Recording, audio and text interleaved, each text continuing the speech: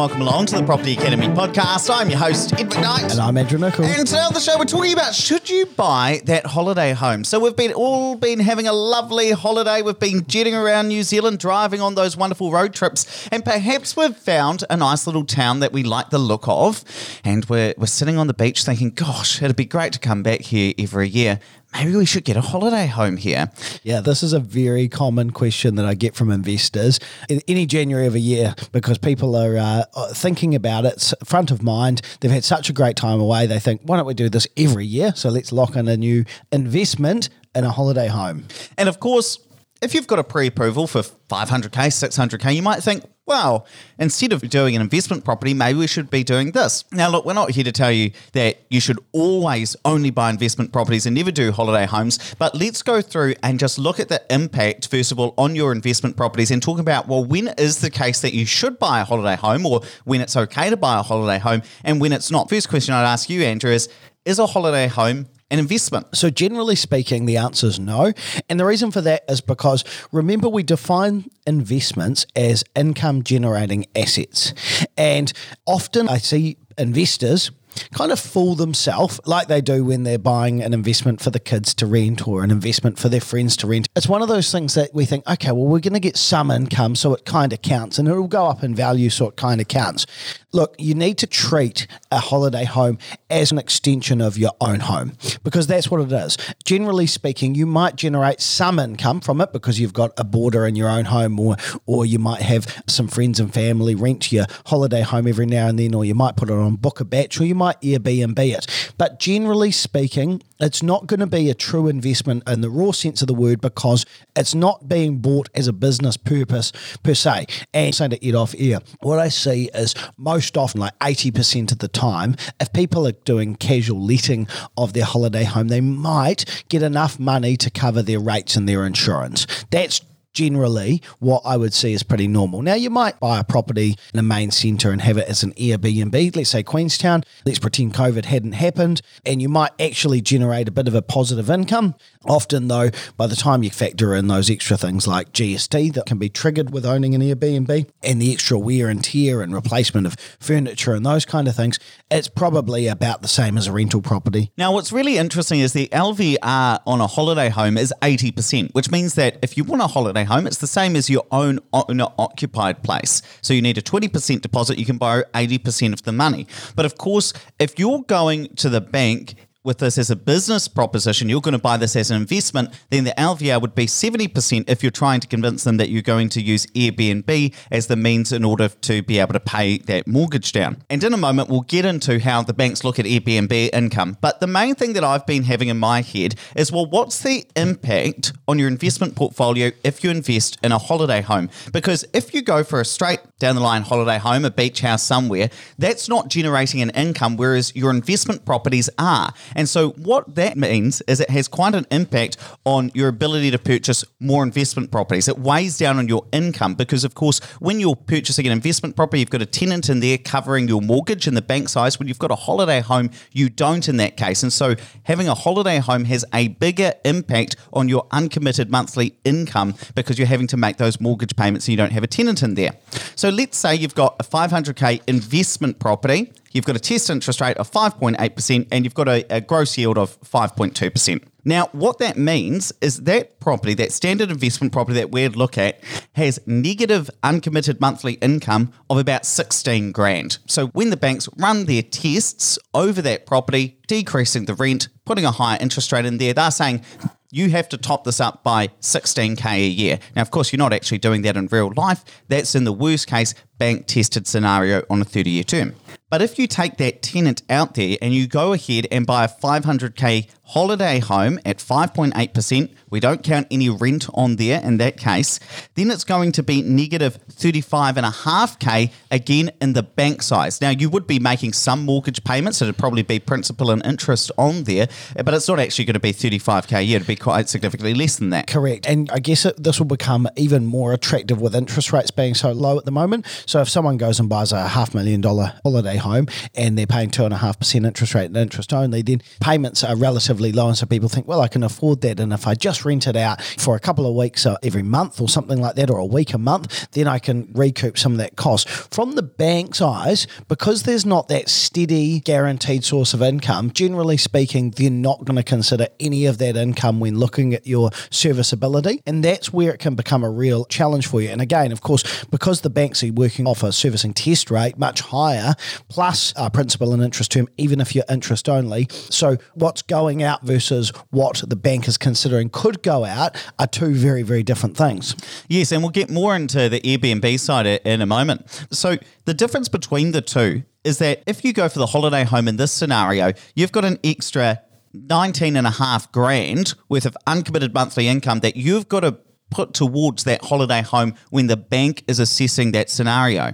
Now, if you're able to afford that, we've got to look at, well, what else could you do with that? So if you had that massive amount of uncommitted monthly income at the bank size, what could you do? And actually, you'd be able to go and buy another investment property worth about $610K. So the option between these two is, do you go and buy two investment properties collectively worth about 1.1 mil, or do you buy one holiday home worth 500K if you had that amount of uncommitted monthly income? And that'd be quite a realistic scenario when you're thinking about this. So you might say, well, do I buy two investment properties that are both earning rent, or do I buy one holiday home that's not earning an income? And of course, making mortgage repayments on that, whereas the two investment properties would be cash flow neutral more than likely. And again, we're not saying don't go buy a holiday home, because you've got to do what's right for you. You've got to do what makes you happy. And actually, I was having this conversation with one of my investors only a few days ago over the break, and theirs was a little bit different. They were actually looking at buying a second home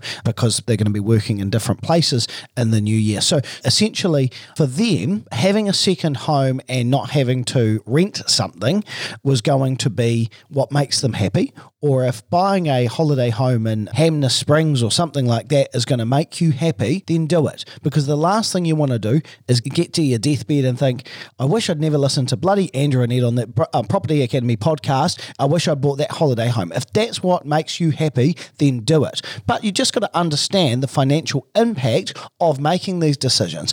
And for me, when I started investing, I was really passionate about Hamner Springs, which is why I mentioned it, and was going to buy something there so that I could go down and use it.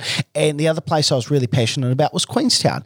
And I basically did everything I possibly could to convince myself that these two places were going to be good investments and that I could recoup my money or at least make it work. And then I had this come to Jesus moment where I was like, hang on a minute. I really am just fooling myself with the numbers here. And as it happened, I never bought in either of those areas. And yes, absolutely, I could have made money in both of those markets, but I made more money out of properties that were true investments in main centres. And then that's afforded me, I guess, the luxury now of, well, I go to Queenstown this afternoon, I'll go and stay at a really nice hotel. And so I separated those two things in my mind. And it's funny because looking back now, even though I was going to Hamner Springs all the time back then, I haven't been there in 5 years. Queenstown, I go there quite regularly, but I change hotels and I try out different places and I try out different spots there. I actually like that. Now, bear in mind, Andrew Nicol doesn't have kids. He's got to lug around with him with all their toys and stuff like that. So I can appreciate that if you've got a place where you can put all your toys and all your clothes and all that kind of stuff in a particular room and then know that you don't have to pack, that's fine. But you know what? Even if I did have kids, I think I'd just spend the other half an hour. See, this shows how little I know about kids. Half an hour packing the kids so that I could make more money. Every mum listening to the show is currently rolling their eyes at you. Well, I suppose that is the alternative as well, which is that if you really like Hamner or Queenstown, whatever it happens to be, the alternative is to spend a week or 2 weeks there each year in an Airbnb and choosing a different one so that you're able to chop and change and move around and decide that, hey, maybe you don't want to go to Queenstown this year, you want to go somewhere else. And so you can take the same money that you'd spend on the rates and the insurance and the maintenance upkeeping that property and spend it on going away somewhere and moving into an Airbnb, and then it's somebody else's job to worry about cleaning and maintaining that property.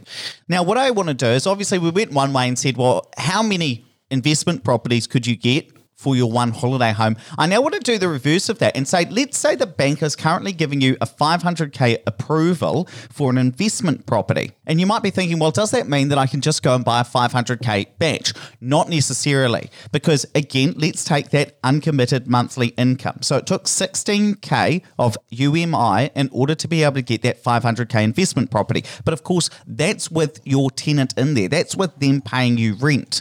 So if you took that same 16K of UMI and bought a place with no rent, so buying that holiday home, you'd only be able to purchase up to about 226K, so 55% less than the value of that investment property. So just because you've got a really nice approval that you can go buy an investment property with doesn't necessarily mean that you're able to go and buy a batch or a holiday home at the same amount. That's right. And the thing around some of those incomes like Airbnb, the bank, unless it's actually proven over a longer period of time, generally speaking, they're not actually going to take that into account.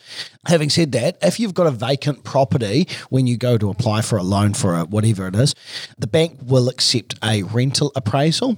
But I am noticing a bit more stringent criteria from the banks if, for example, a property has been vacant for a long period of time. So I have one such property. So I've got a property that I out to friends whenever they need it, and Ed's actually going over there this afternoon. And so that sits there, and whilst it could achieve a $500 a week rental, the bank has accepted that as being an income that I could generate if I needed that to come in. Now, when I was updating some approval recently, they said, actually, we're going to take that out now because in the 5 years you've owned it, you've never actually rented it out. So that's fair enough because I haven't generated an income from it. But if you're really, really tight on servicing, you might find that might become more normal as banks get a bit more strict this year. Now, the question remains, knowing all of this and the potential impact on my investment property, what should I do? Should I do it or should I not? And that's just something that you're going to have to make a call on and decide, do you want to spend that money on consumer products, so products for yourself, or on investment products? And there's not going to be a right answer for everybody, but it depends where you are in your age and stage. So if you're at the stage where you're still trying to build up wealth because you're earlier in your journey, then that's when you might want to say, I'm going to forgo the holiday home for now. I'm going to invest in properties. If you're at that later stage, if you've got some wealth and you're thinking, hey, I'm going to enjoy it now, that's cool too. That's probably the point where we say, maybe I will go for that holiday home. And if your plan, I guess knowing what your plan is this year, if your plan is to buy 4 properties over the next 3 years, and you know that you can do that and own a holiday home, then by all means, go and do it. But if you are going to have to sacrifice your investment plan, then you're going to make a sacrifice later on because of your choice to buy a holiday home now. So that's fine. You've just got to know what the impact is. Lauren often makes fun of me and quotes me on saying, you either make a sacrifice now or you make a sacrifice later. And you just have to decide, am I going to invest now so I can have a freehold house and holiday home and some investments at retirement, or do I want that stuff now and then I'll sacrifice by working a little bit longer? Up to you. Fantastic. Let's wrap it up there, but please don't forget to rate, review, and subscribe to the podcast. And of course, if you want to learn more about property investment, why not check out the Property Academy video course? This is a 19-lesson course where Andrew sits down, shares the screen with you, and walks you through those fundamentals of property investment. These have been professionally recorded, and it's free. You don't even have to put your email address in. I'm going to pop a link to that in the show notes, or just go to opuspartners.co.nz. You'll find it on there.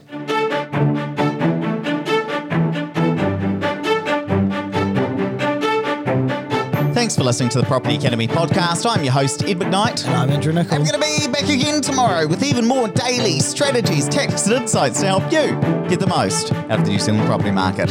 Until next time.